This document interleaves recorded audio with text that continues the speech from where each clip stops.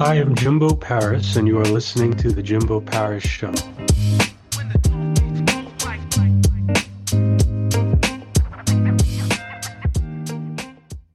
Today we have Bob Ginsberg. How's it going? All right. How are you, Jimbo? Nice to be with you. You too. Doing well. So, you have a very, very interesting story. So can you please begin by kind of running into it? Well, yeah, if we go back 20 years ago, I was a much different person than I am now. I was leading a typical family life, 3 kids, the house, the cars, the good job, everything that people would term as success. My son and my daughter were involved in a serious car accident, and my daughter didn't survive her injuries, and my son had serious injuries. And eventually he did recover, and when he did, I started to reflect back on the morning of the accident, when my wife sat up in bed at 3:00 in the morning, just sat straight up and started trembling and shaking. And she was, obviously in distress. And I said, "What's the matter?" And she said to me that something horrible was going to happen that day. And I tried to get more information, but she didn't have any details. She just said, "I just know we're going to be devastated today," and I let my guard down at night. I did take it seriously because she had had many intuitive experiences in our lives together. And they were all good things, but they always play out exactly the way she saw them. So I figured if she was right then, she could be right now. But, I didn't, that was at a time in my life where I didn't really believe in things that were non-physical. I didn't believe in things like telepathy and intuitiveness, or certainly an afterlife. And, as I said, I let my guard down that night, and I made certain decisions that I wish I didn't make. And that happened. So that led me after that happened, it led me on a search all over the United States, meeting with medical doctors and scientists and researchers, because I wanted to find out how my wife knew, because she knew. And I wanted to find out information from people that were credentialed, that studied consciousness. And one thing led to another. We eventually, the evidence that we uncovered was astounding, and we formed a foundation back in 2003 called Forever Family Foundation, and now it's grown to a worldwide organization. There's well over 11,000 members, and people have a hunger and a thirst for this kind of knowledge today. And as you may have seen, we were featured in a Netflix documentary called Surviving Death, and that's done well because, again, people are interested in things like near-death experiences and reincarnation and mediumship and after-death communications. And these things can have a profound effect upon one's grief. So, what we do, when I say we, I mean the foundation, kind of emergence of spirituality and science. There's a fine line. Sometimes you can't even tell which is which. A lot of today's physicists sound like spiritualists when you talk to them. So that's in a nutshell what my story. And I learn every day. I just from people sharing experiences, talking to the scientists, talking to the researchers, and just being out there. Excellent story. And this is a massive topic we're covering here. So I want to kind of hone it down more on something about you. What were some of the biggest breakthroughs that you personally found through the foundation and through your personal life experiences? Well, at the beginning, after my daughter passed, as I mentioned, I didn't believe in any of this. My wife was having all of these incredible experiences that were happening all around me, and I just kept refusing to accept them. I would chalk everything up to coincidence, but there was some, interesting things that were happening. I mean, the first thing that happened, which I didn't find out about till later because nobody told me, but my daughter was 15 years old when she passed. When she was 13, she made her best friend enter into a pact with her. And the pact was that if either one of them were to die, they had to make up a sign that they would communicate from the other side so that the other friend would know that they still existed. And the sign that my daughter made up was that she was going to leave a blue magic marker, pen in an unusual place. And the best friend, Allie, told my wife that after my daughter's funeral, she walked into her room and neatly placed on her computer keyboard was a blue magic marker, which she said was significant because she didn't own one, and she's hadn't used one in many, many years. So of course I heard that, and to me it was an interesting story, but I figured there had to be a physical explanation. But things like that kept happening over and over and over again. And it took many years, but I eventually relented. My wife and others told me to journal these things when they happened so I could reflect back on them. And I journaled the more significant things that were happening, and some involving mediums, some not. Most of them were not. And when I had 20 of these incredible experiences, I actually sought the services of a statistician. And I had him help me calculate the odds against chance. This is how sick I was, to see whether or not this is, I'm just imagining it or it's true. And when I had 100 separate encounters, each with odds against chance of over 1,000,000 to 1, I stepped back. This was years later, and I said, okay, I relent. I give up. The most logical explanation is that we'd survive our physical deaths, that our minds are separate from our physical brains, and we're more than our physical bodies. When hitting all these logical points, when did you first ever begin to really understand how something like clairvoyance worked? That high-end intuition that, some people are just born with. Well, I kept bumping into people that had these abilities. I approached it from the science end of it. So I studied J.B. Ryan, back in the 1930s, did all sorts of experiments with telepathy. He had simple experiments. He developed what he called Zener cards. And they were 5 different cards with 5 different geometric shapes.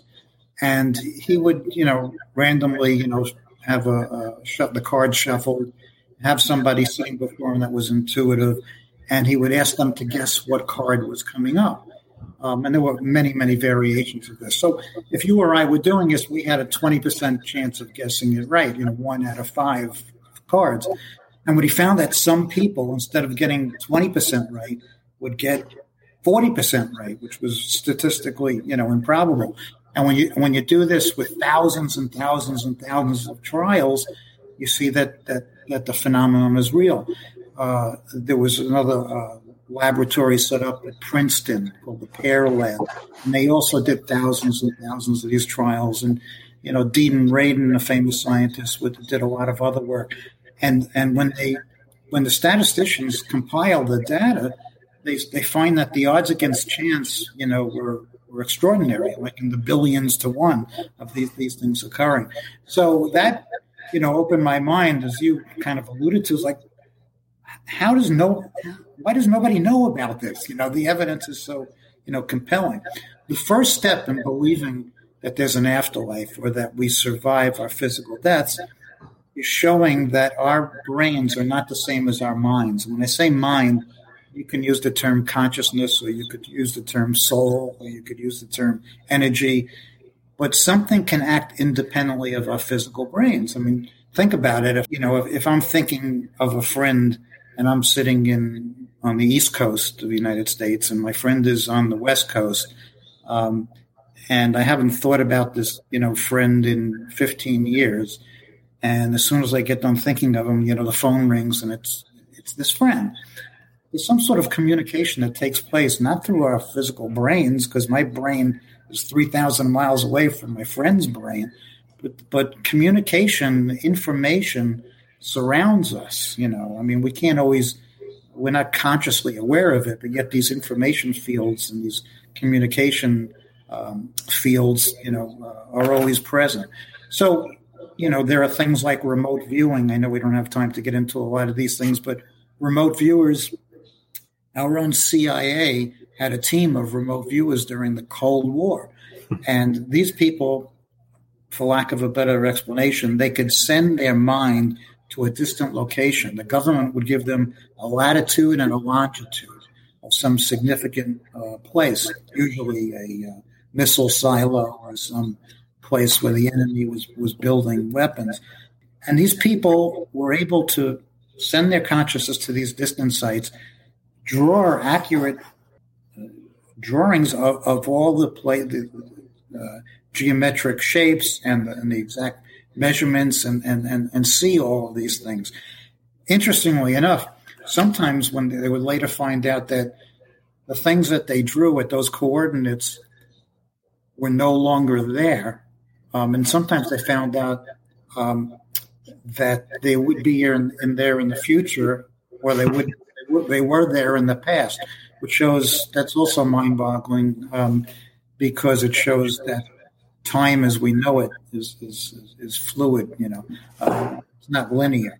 So all these things that show telepathy, if you can show that minds can communicate mind to mind, then belief that our minds could survive physical death becomes plausible, logical. I used to think, 20 years ago, I said that's bold. What could possibly survive? We talk about survival. That's how we refer to the field.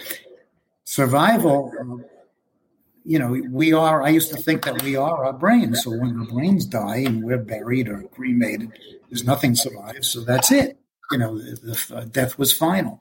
But if you could show that energy continues, it opens up all sorts of possibilities. And we study near-death experiences, deathbed visions, after-death communications, mediumship, incarnation, all sorts of things that point in that direction. It's fascinating. But it also, today, we find that it's not only people that are in grief, that are bereaved, that come to the foundation, although a lot of people are in that situation. But a lot of people today, especially in this age of the pandemic and so forth, are questioning their own mortality. They're looking for some meaning. They're starting to think about things that they never thought of before. And we try to provide information. We're not trying to convince anybody, and just open up some minds to the possibilities. That was a lot of interesting stuff you hit there, especially with the remote viewing and how some of those people can actually predict what can happen to a location in the future. Yeah, I did quickly, but I once did a remote viewing experiment on my own. It wasn't a scientific experiment, but and I'm not a scientist, but since we have this audience and this platform, I get to do this stuff. I'm not a doctor, but I play one on TV, that kind of thing. So we set up this remote viewing experiment, and I sent out a message on our website and through emails to our membership saying, look, every day, Monday, Tuesday, Wednesday, Thursday, and Friday, between the hours of 9 and 9:15 p.m. Eastern, I'm going to draw a picture. That's all I said. That means it could be millions of different things, even though I'm a horrible artist. But nonetheless, I said, anybody that thought that, even if you don't believe in it, try to tune in and you draw at the same time what you think I'm drawing. And I purposely wouldn't think of what I was going to draw until 15 seconds before 9 p.m. because I wanted to try to eliminate the possibility that they were just reading my mind. And at the end of the 5 days, on the last day, I said, hey, you know what? I'm going to mix it up. I'm going to, instead of drawing a picture, I'm going to draw a geometric shape. And I drew a dot with concentric circles around it. And then I started looking, and people started mailing in. This was quite a long time ago. Internet wasn't that popular. So people were physically mailing in the responses. And I'm opening up all the envelopes, and frankly, I wasn't really impressed. I mean, some of the things were a stretch, but, I thought the experiment was a failure. The very last open envelope that I opened up was from a woman in Bend, Oregon. 3 out of the 5 pictures that I drew were exact. Exact how I drew it. And that last day on Friday, when I drew the concentric circles, she nailed that too, except that she drew it on Thursday. So that raises the question of who was remote viewing who. That just shows you, again, with time, So that was also a turning point for me because it wasn't something that even though I read a lot about remote viewing, I controlled this. I knew that there was no fraud. I controlled everything, So to me, it was different. It was personal. It wasn't like I was reading a research paper. So that also was one of the things that opened up my mind to keep going all this stuff. That was a lot of interesting stuff. Now, if we were to now continue on, what about mediumship? Because that's a topic you really discuss quite heavily. What is your take on mediumship? Well, we're very much involved in that as another ectoplasm, form. All that stuff. Yes. Well, okay. So you hit on a point there. There's three different types of mediumship. What people are familiar with now is called mental mediumship. 99.9% of all the mediums out there, that's what they practice. Mental mediumship, meaning it's mind-to-mind communication, even though one of the parties, the person that's in another realm, doesn't have a body anymore, but still has a mind. So the mediums it's still considered to be mind-to-mind communication. Ectoplasm that you referred to was a form of physical mediumship, which during the Victorian era, and back in the 1910, 1920s, there were I shouldn't say millions, but there were a couple of thousand physical mediums that were out there. It was centers of entertainment. There was no TV or no internet. People used to gather in seances. And these physical mediums, the ones that were legitimate, the mediumship, during the seance, physical things used to happen.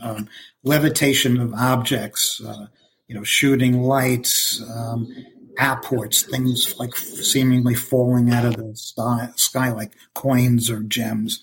And ectoplasm, which is a material that supposedly exudes from the medium, and then it gives the person, the discarnate, the person in the spirit realm, a foundation on which they can imprint their face or their voice and so forth. Sounds mind-boggling. The problem with physical mediumship is that the mediums insist that these seances take place in total darkness. So, as you can imagine, there were a tremendous amount of fraud. They knew all the tricks. They would have, they would touch people with broom handles, and they'd set up secret lights and all sorts of stuff. But some was studied by pillars in the world of academia and medical science, and a lot of them came to the conclusion that some of these mediums really could do, what they claimed to do. We don't see very many physical mediums today. There are some. About 7 or 8 years ago, I traveled to watch a physical medium from Europe. And I sat in the seance in darkness, which I couldn't stand. And I had all these things happening. I saw they call it a trumpet, which is like a cardboard cylinder, and they put some reflecting tape on it, and you could see that levitating. I got kind of, smacked in the side of the head and the shoulder, forcefully too, like about 10, 15 times. I walked out of there and I said, how can I make an independent judgment? It was either something incredible or it was a total fraud. And I didn't have the tools to make a realistic judgment on it because I was sitting in the dark, So, and there aren't very many mediums out there today. So for the most part, there's mental mediumship. I didn't mention trance mediumship, which is sort of an in-between where the person in spirit takes over the body of the medium and starts talking using the medium's vocal cords. You don't see that too much at all. But yes, we are very involved in mediumship. The reason that I wrote the book, The Medium Explosion, is because I state flatly on there that, in my opinion, based upon 18 or 19 years of working with mediums and witnessing hundreds and hundreds and hundreds of readings, that 90%, 85 to 90% of all the practicing mediums today cannot do what they claim. Not to say that they're all fraudulent, some are, most aren't, but they have some intuitive ability, as do we all, in various degrees. And they see so-and-so on TV and they want to be like them. And next thing you know, they're hanging out a shingle and charging people a lot of money, and they have like a booming business. There are no licensing bodies when it comes to mediumship. I mean, there are no proficiency guidelines. There's no ethical standards. There's no licensing. I mean, you or I can say tomorrow, we're a medium and set up in business. So it's a problem. But then there are that other 10 to 15% that truly can do what they claim. Scientists have studied them under extreme, controlled conditions using blinded protocol, and have come to the conclusion that, that it's real. We started our own medium certification program back in 2005. And we've been evaluating these mediums under controlled conditions. There was a series of readings for sitters meaning the people that are getting the readings, who were instructed in how to score the information. And, and specific information is more valuable than general information. So, I mean, let's say you're the medium, Jimbo, and I'm the sitter, and you're giving me a reading, and you look at me, you could see me, and you're saying, hey, Bob, I have your grandmother here in spirit. Well, looking at my age, there's a pretty damn good chance that I have a grandmother in spirit, right? She'd be well over, should be 110 or whatever. So now if I was a sitter and I have a grandmother in spirit, I would have to mark that as a true statement. But if you said to me, Bob, I have your grandmother Rebecca here, and my grandmother's name was Rebecca, that carries more weight because now it's a specific, thing. So and mediums know all sorts of the mediums that are fraudulent use all sorts of cold reading techniques. Today, mediums, because of the pandemic, they stopped doing readings person to person. So they're doing it all on platforms like this or on Zoom and Facebook and so forth. And one of the mediums that has been certified by our foundation told me a couple of months ago, he caught another medium. It was a Zoom thing. When they register on Zoom, the medium sees their full name. So on one side of the screen, the medium was looking at the sitter, and on the other side of the medium's screen, he had the person's Facebook page open and was giving back all the information that he was seeing on Facebook. Total fraudulent, thing. You want to, and this is what goes on, So you have to guard against that. And we try to educate people on, how to act when they see a medium, how to score it, how to behave, what information to give and not give, and so forth. So it is a problem.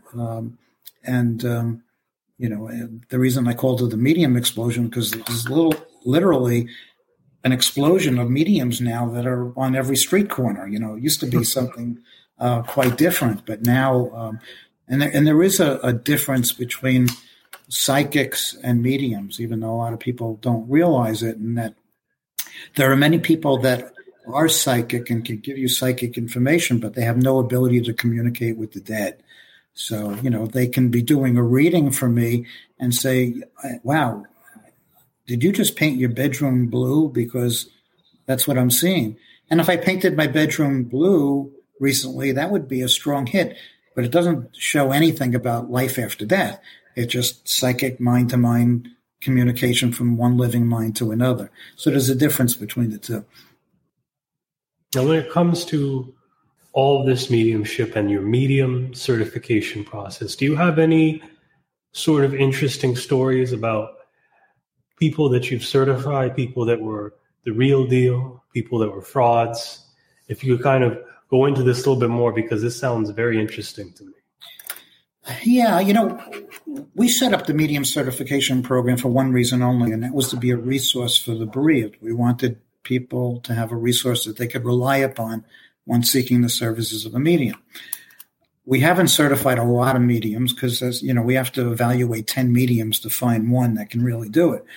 And most of the mediums, a great number of them that we've certified have gone on to become famous. They have TV shows, they write books.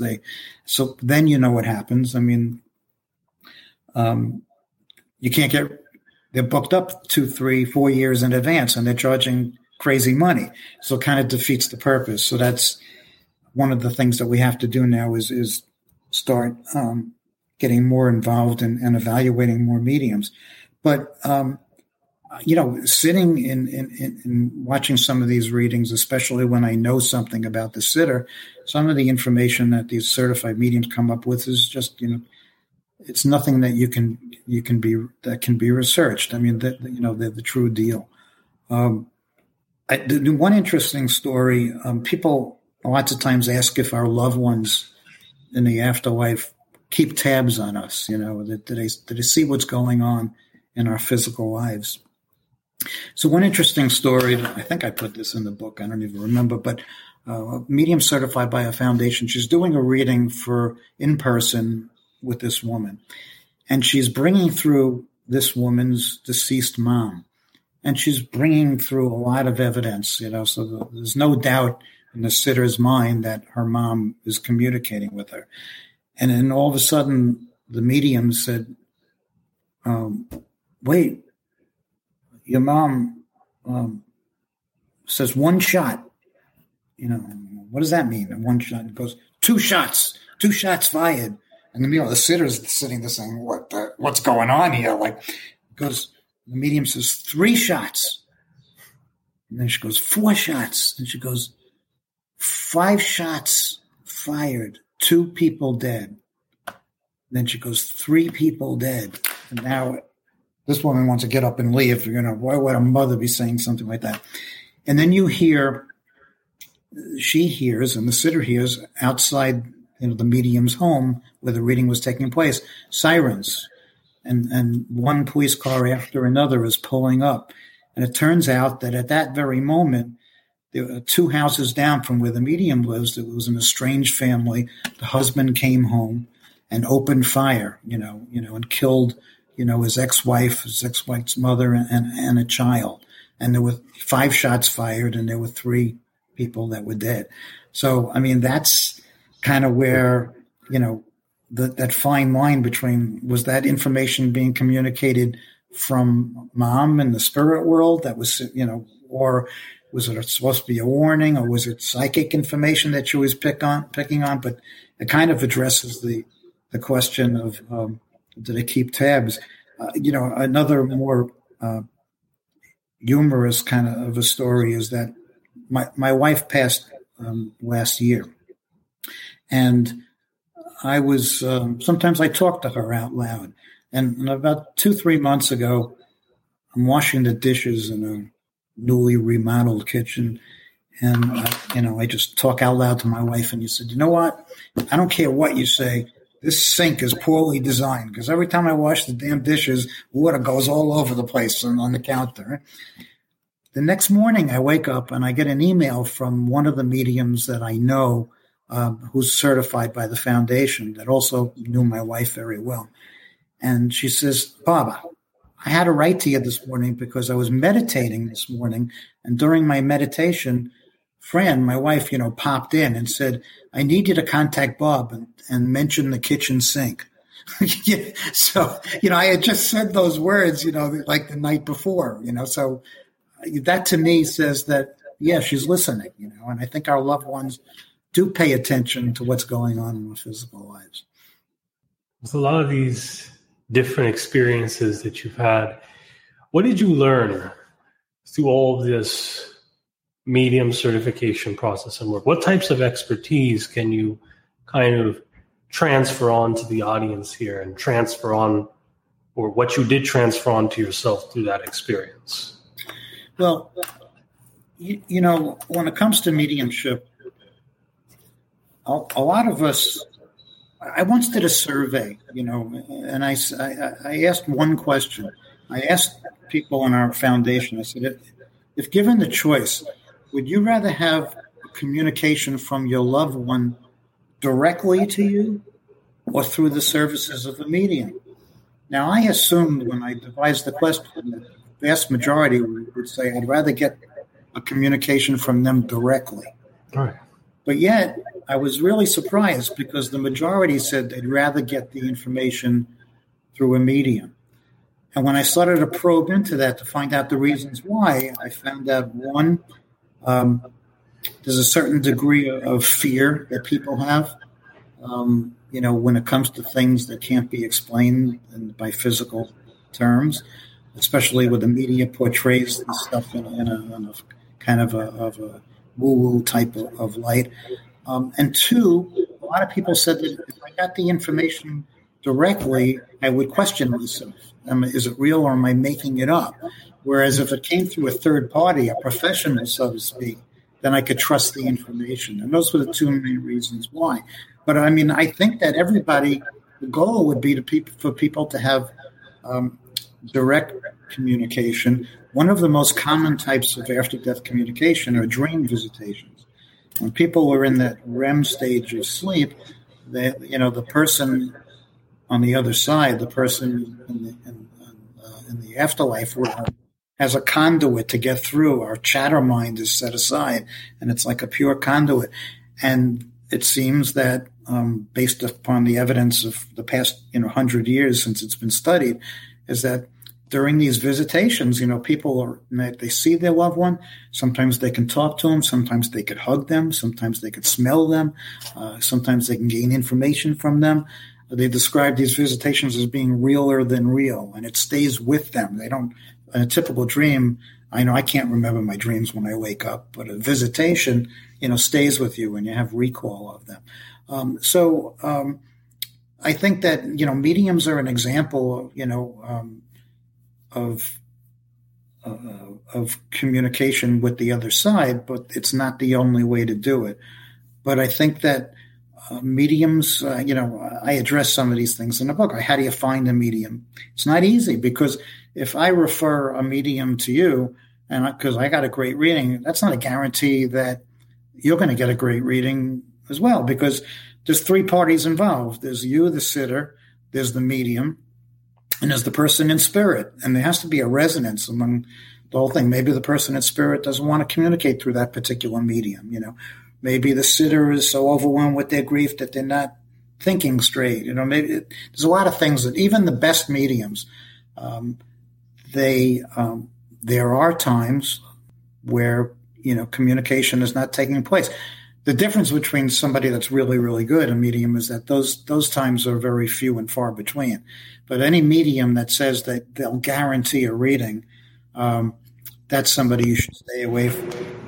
Or any medium that asks you who you would like to speak with, that's not playing by the rules either. They're supposed to bring forth, somebody to you.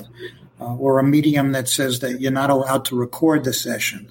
That also is a warning flag. So there are a lot of different warning flags that we get into. But I have seen, and there have been peer-reviewed clinical studies by various researchers that show that a medium reading, a really strong medium reading, can have a profound effect on somebody's grief.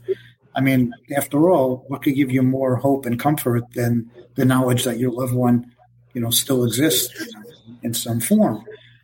So all of this information, the studies also show that those who believe in life after death do better in their grieving process than those who don't. Now, some people, it's enough because of their religion or whatever other influence they have blind faith, and that's okay.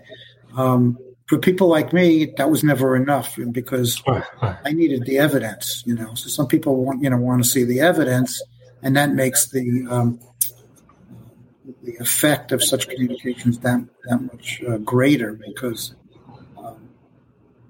you can evaluate it, instead of just accepting it. I'm not one of these people, like there are a lot of people in the spiritual community that would argue with me. There are people that say that there are no coincidences, that, there's no such thing as chance. Everything is for a reason. Could be true. I don't personally subscribe to that. I think that there are some things are signs, but not everything is a sign from our loved one. Not every penny that you find in the street is a sign, from a loved one. I think that some things truly are coincidences, although there are definitely some organizing principles in the universe of why synchronicities happen when seemingly unrelated events come together to form meaning. But I think that, and I've thought about this for the past 20 years. I think we all do. We question, what's the purpose of being here? And I think that maybe this physical realm is the only place, because of all the chaos and all the randomness that goes on. It's how we react to and adjust to the things that are put before us that determine what happens afterwards. I think that, and people think I'm crazy for saying it, but our world, our physical world, is random, but it's random by design. It's part of a big continuum in life, but this is the only place where we could show the most growth. So, how we react and how we face adversity very, very well affect how we, let's say, where we wind up on the other side. I think that we go on, near-death experiences tell us that they have a life review. And in that life review, which goes across the screen like a movie, they are shown all of the happiness and joy and love that they showed to others. They could feel it, but at the same time, they also feel all of the discomfort and the pain that they also cause to others. And that's not a comfortable situation. And I don't think there's a panel of judges that say you go here or you go there. It's all self-judgment. We go to people that think like us, so to speak, and that's where we wind up, So there may be different spheres of existence after this physical realm. And what motivated you to write the book, The Medium Explosion? Was it all of these experiences you listed here about your certification history? Yeah, I wrote it basically because I was pissed off at the people getting ripped off by phony mediums. Let's put it that way. I wanted it to be, educational. At the same time, I wanted to, mix in a bit about other types of evidence of an afterlife. And I also put in the book some of these profound personal experiences that I had that can be explained by scientific research, because I wanted to show it, as incredible as they were, that there's some evidence behind it and some research behind it. So it's not only about mediumship, but really I wrote it as an educational tool to show what mediums are, the misconceptions. People hear the term medium and they just think that if you're a medium, you're a medium, and everybody's the same. They're not. Mediums get information in different ways. They communicate information in different ways. Some are more proficient than others. Some are fraudulent. Like everything else in life, every profession is good and bad. Just so happens this is a profession where mediums have a really big responsibility. They're sitting with people that are on the edge, people that are just holding on. And the information that they can give them can be either detrimental or it could be life-saving to them. So I urge people just to think long and hard before they enter into the world of becoming, a medium, because it comes with a tremendous amount of responsibility. And what type of responsibility is that? I think that, in a sense, mediums, and we counsel them that under no circumstances should they ever refer to themselves as grief therapists or grief counselors. But in effect, what they are doing is a form of grief therapy, because it's providing an alternative in many cases to traditional therapies. A lot of mental health professionals, they counsel their patients to separate from the loss, move on with your life. It's time to, forget and move on. Whereas progressive thinking therapists take the opposite approach, and they encourage people to continue the relationship, obviously in a different way, but to, keep them not only in your heart, but, you can talk to them. You could try to communicate with them. They're always going to remain part of your life. I think mediums should be trained in grief. They should take a couple of courses, because there is a way to talk to people instead of just blurting out information. And they should never. For instance, they may get information from a loved one that the sitter has a very serious physical problem. So you don't just say to the sitter, "You better get your ass over to a doctor right now." You have to couch your words in a certain way that's not threatening, but making them understand. So there's a lot of mediums. I could put 5 mediums in the room, and they're getting information collectively, and maybe the same way, but how they interpret the information, how do they put it into words, makes the difference. They may see an image. Sometimes they interject their own conscious interpretations, and that's where they get into trouble.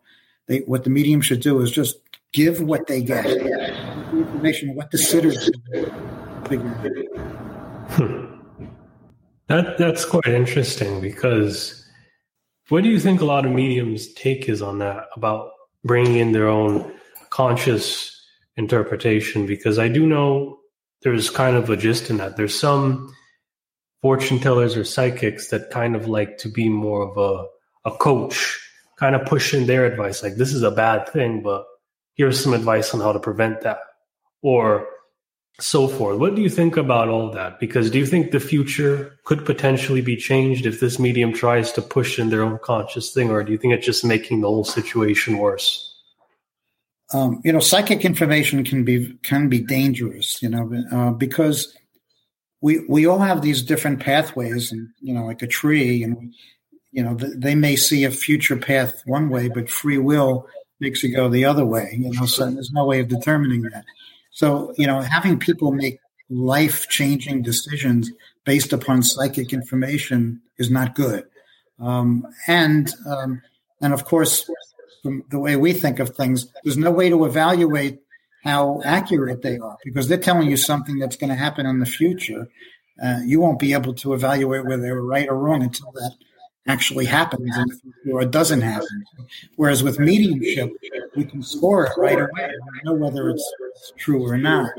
So I think that there are people that give good psychic information that can be, and you better be prepared to hear the bad stuff if you're willing to hear the good stuff. So I don't particularly care for. I know that if you go on there, there are these websites, a lot of money, and you pay by the minute, and most of it's a bunch of crap. But so I think there's more phony psychics than there are phony mediums. And when all this happens, what do you think is the future of this nonprofit foundation, and why is it nonprofit? Well, most of what we do is we don't charge for membership. Nobody in our organization has ever got paid a nickel from the top to the bottom. We have grief retreats like the one that was featured in Surviving Death, that we obviously have to charge whatever our expenses are, but the mediums and the researchers and the mental health professionals all donate their time, to come. We don't want to put a price on information. We want people to receive the information that they need and deserve, without being, having to pay for it. So I think that, we just keep growing as interest keeps growing, and that feeds back. And we have a weekly radio show. We cut back on some of the things that we do. We have these grief retreats, we have webinars, and people just seem to more and more have a thirst for knowledge and to explore these things and keep an open mind. So I don't know where it goes, but it just keeps snowballing. So I don't know where it ends, but if we don't develop a strong infrastructure, I don't know, what'll happen 10 years from now, but hopefully things will keep moving. We've been doing it since 2003. And oddly enough, without charging for membership, we do find, financially, when I say find, we're able to pay our bills and keep going, because people make private donations, because it struck me one day.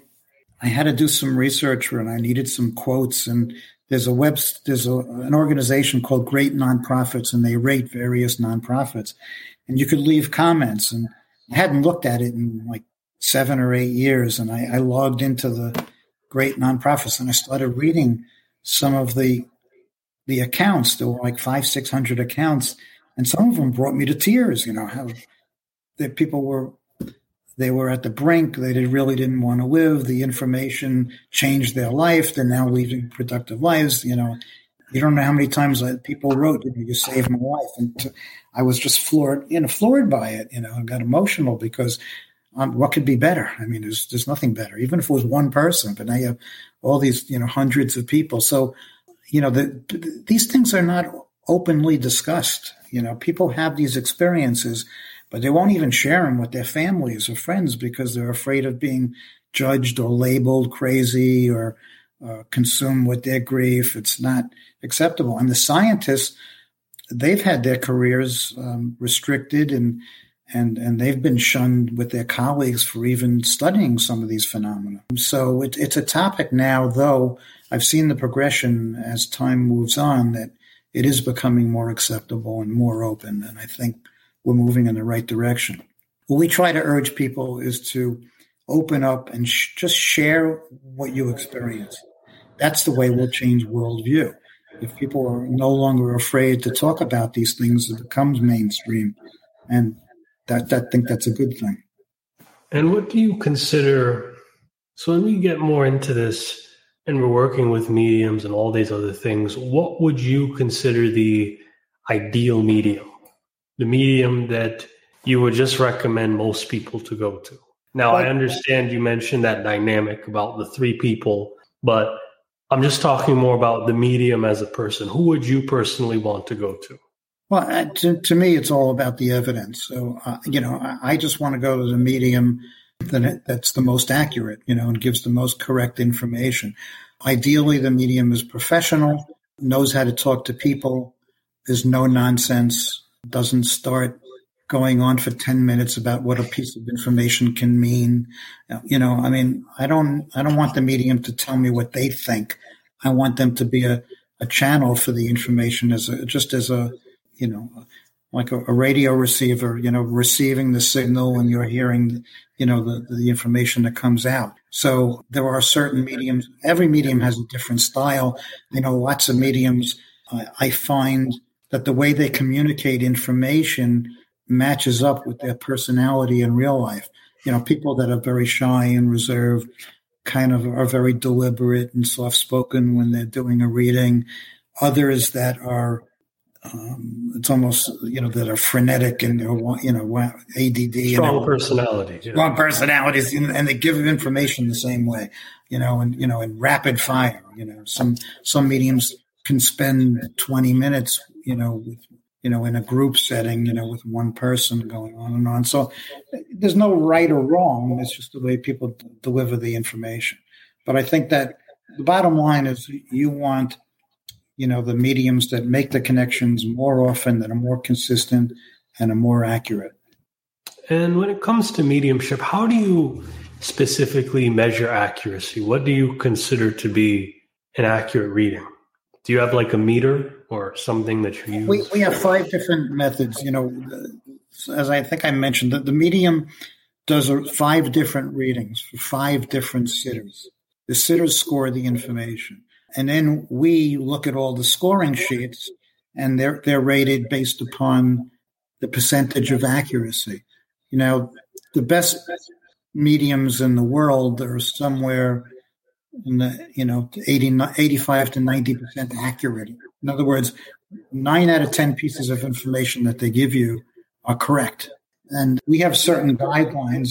Evidence that's specific is weighted more heavy. Some of our scoring methods discount the maybes. In other words, if I give you a piece of information, if I say to you, Jimbo, I have your uncle Jack here, and he was in the Air Force, and you didn't know if you had an Uncle Jack, so you didn't know how to score it. But later you go and you ask your family members, and they say, "Oh yeah, Uncle Jack, it's a fighter pilot." So sometimes you find out, information later.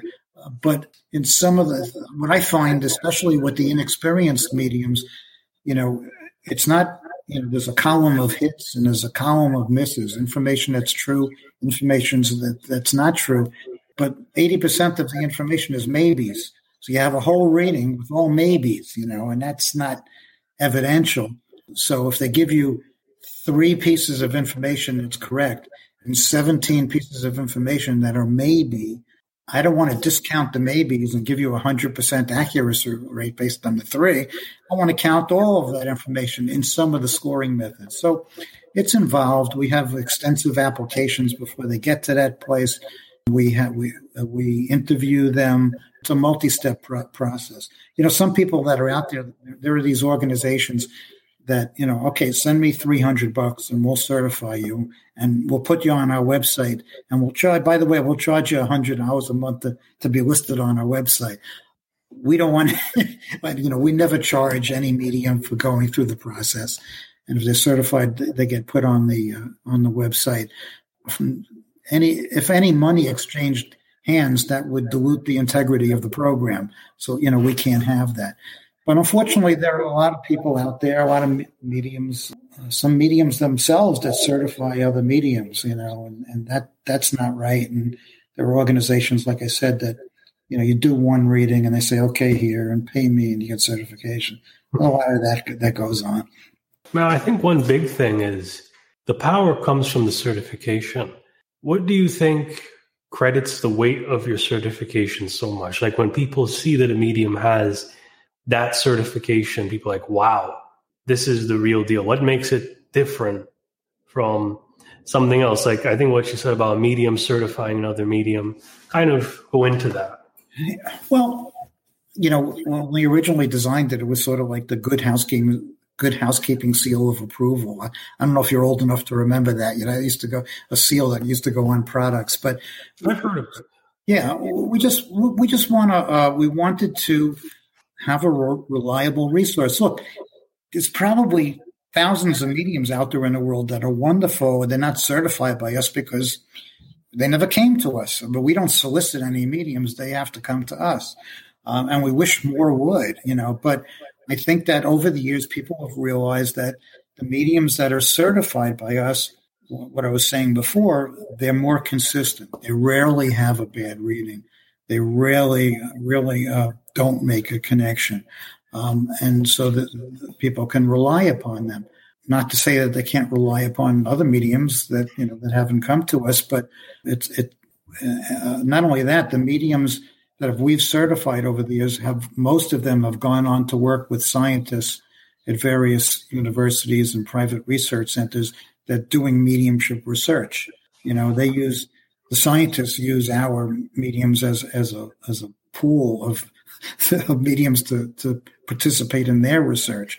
So, in which we encourage, we're glad to see that because they can also validate, what we already know. They're looking for not only ways, when I say the scientists are looking not only to show that the mediums are the real deal and are communicating with the dead, but they're trying to figure out how mediums are able to do it. They measure brain waves and they try to see if there's a correlation between certain areas in the brain that light up or go dark when spirit communication is taking place. And they've studied not only mediums, but meditators and things to trying to find the mechanism by which these things take place. Nobody really knows, by the way, how the process works. I mean, we say things like mind-to-mind communication, but we don't truly know, how some people are able to do it and some people are not. But what we do know is that people have been having direct contact in all sorts of different after-death communications in many, many different forms since the dawn of man, all over the world.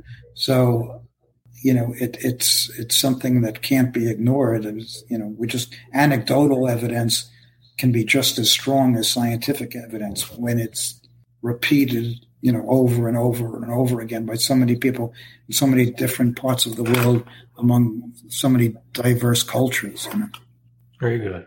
And if you could go back in time, what piece of advice would you give to yourself right now to bring yourself to the place you are now? Well, I I mean, listen, like everybody else, I mean, I did a lot of suffering, I mean, losing a child, losing, my wife. I often think that when my time comes, and I physically die and I cross over and then I open my eyes and I say, holy crap, I'm not dead. I was right. I mean, I think that we inflict this suffering upon ourselves. So maybe the advice that I would give myself is I shouldn't have spent so much time wallowing in my grief, because this is just a blip of existence. People are not, our loved ones on the other side are not grieving for us. They're alive and they have a different perspective and they know they're going to see us, again. We grieve because we love. And I think that we also have a reliance. We think that everything is permanent, and we're on this solid earth, and we build our roots, and everything is going to last forever. And people do everything they can to prevent death, and try to live forever. And it's kind of odd that we think that everything is so permanent. We're on this spinning orb that's traveling 1,000 miles an hour in space, and yet we think that everything is so permanent. But I think that I still use this in my grief, is I keep saying to myself, physical life is temporary. It's all temporary. We're just here for, we're all on a train. We get off at different stops, but we all get off, and we're going someplace else, so, it also was a reminder to me, which I would encourage others to do, is to experience more deeply, approach everything with the understanding that it may not be there tomorrow, so you should enjoy more, you should love more, you should communicate better with people, because ultimately, that's all we have, and that's what will carry us as we continue on. Very good. And are there any final takeaways, any final things you would like to tell the audience before we let you off here? No, I would just, it's important for everybody to be an open-minded skeptic. That's a big difference between being a skeptic, where you're just closed off to everything. Take everything in, evaluate it, and make your own judgment. Don't dismiss anything because you were told that there can't be. People are challenged today because if they accept some of these things, everything that they've been taught in school and in life is wrong. It challenges, their very being. So my advice to everybody is just pay more attention, see more deeply, and remain open-minded. Very good. Great job, sir. So I'm Jimbo Paris, and this is the Jimbo Paris Show. Thank you, Bob. Thank you, Jimbo. It was my pleasure. Thank you for listening to the Jimbo Paris Show.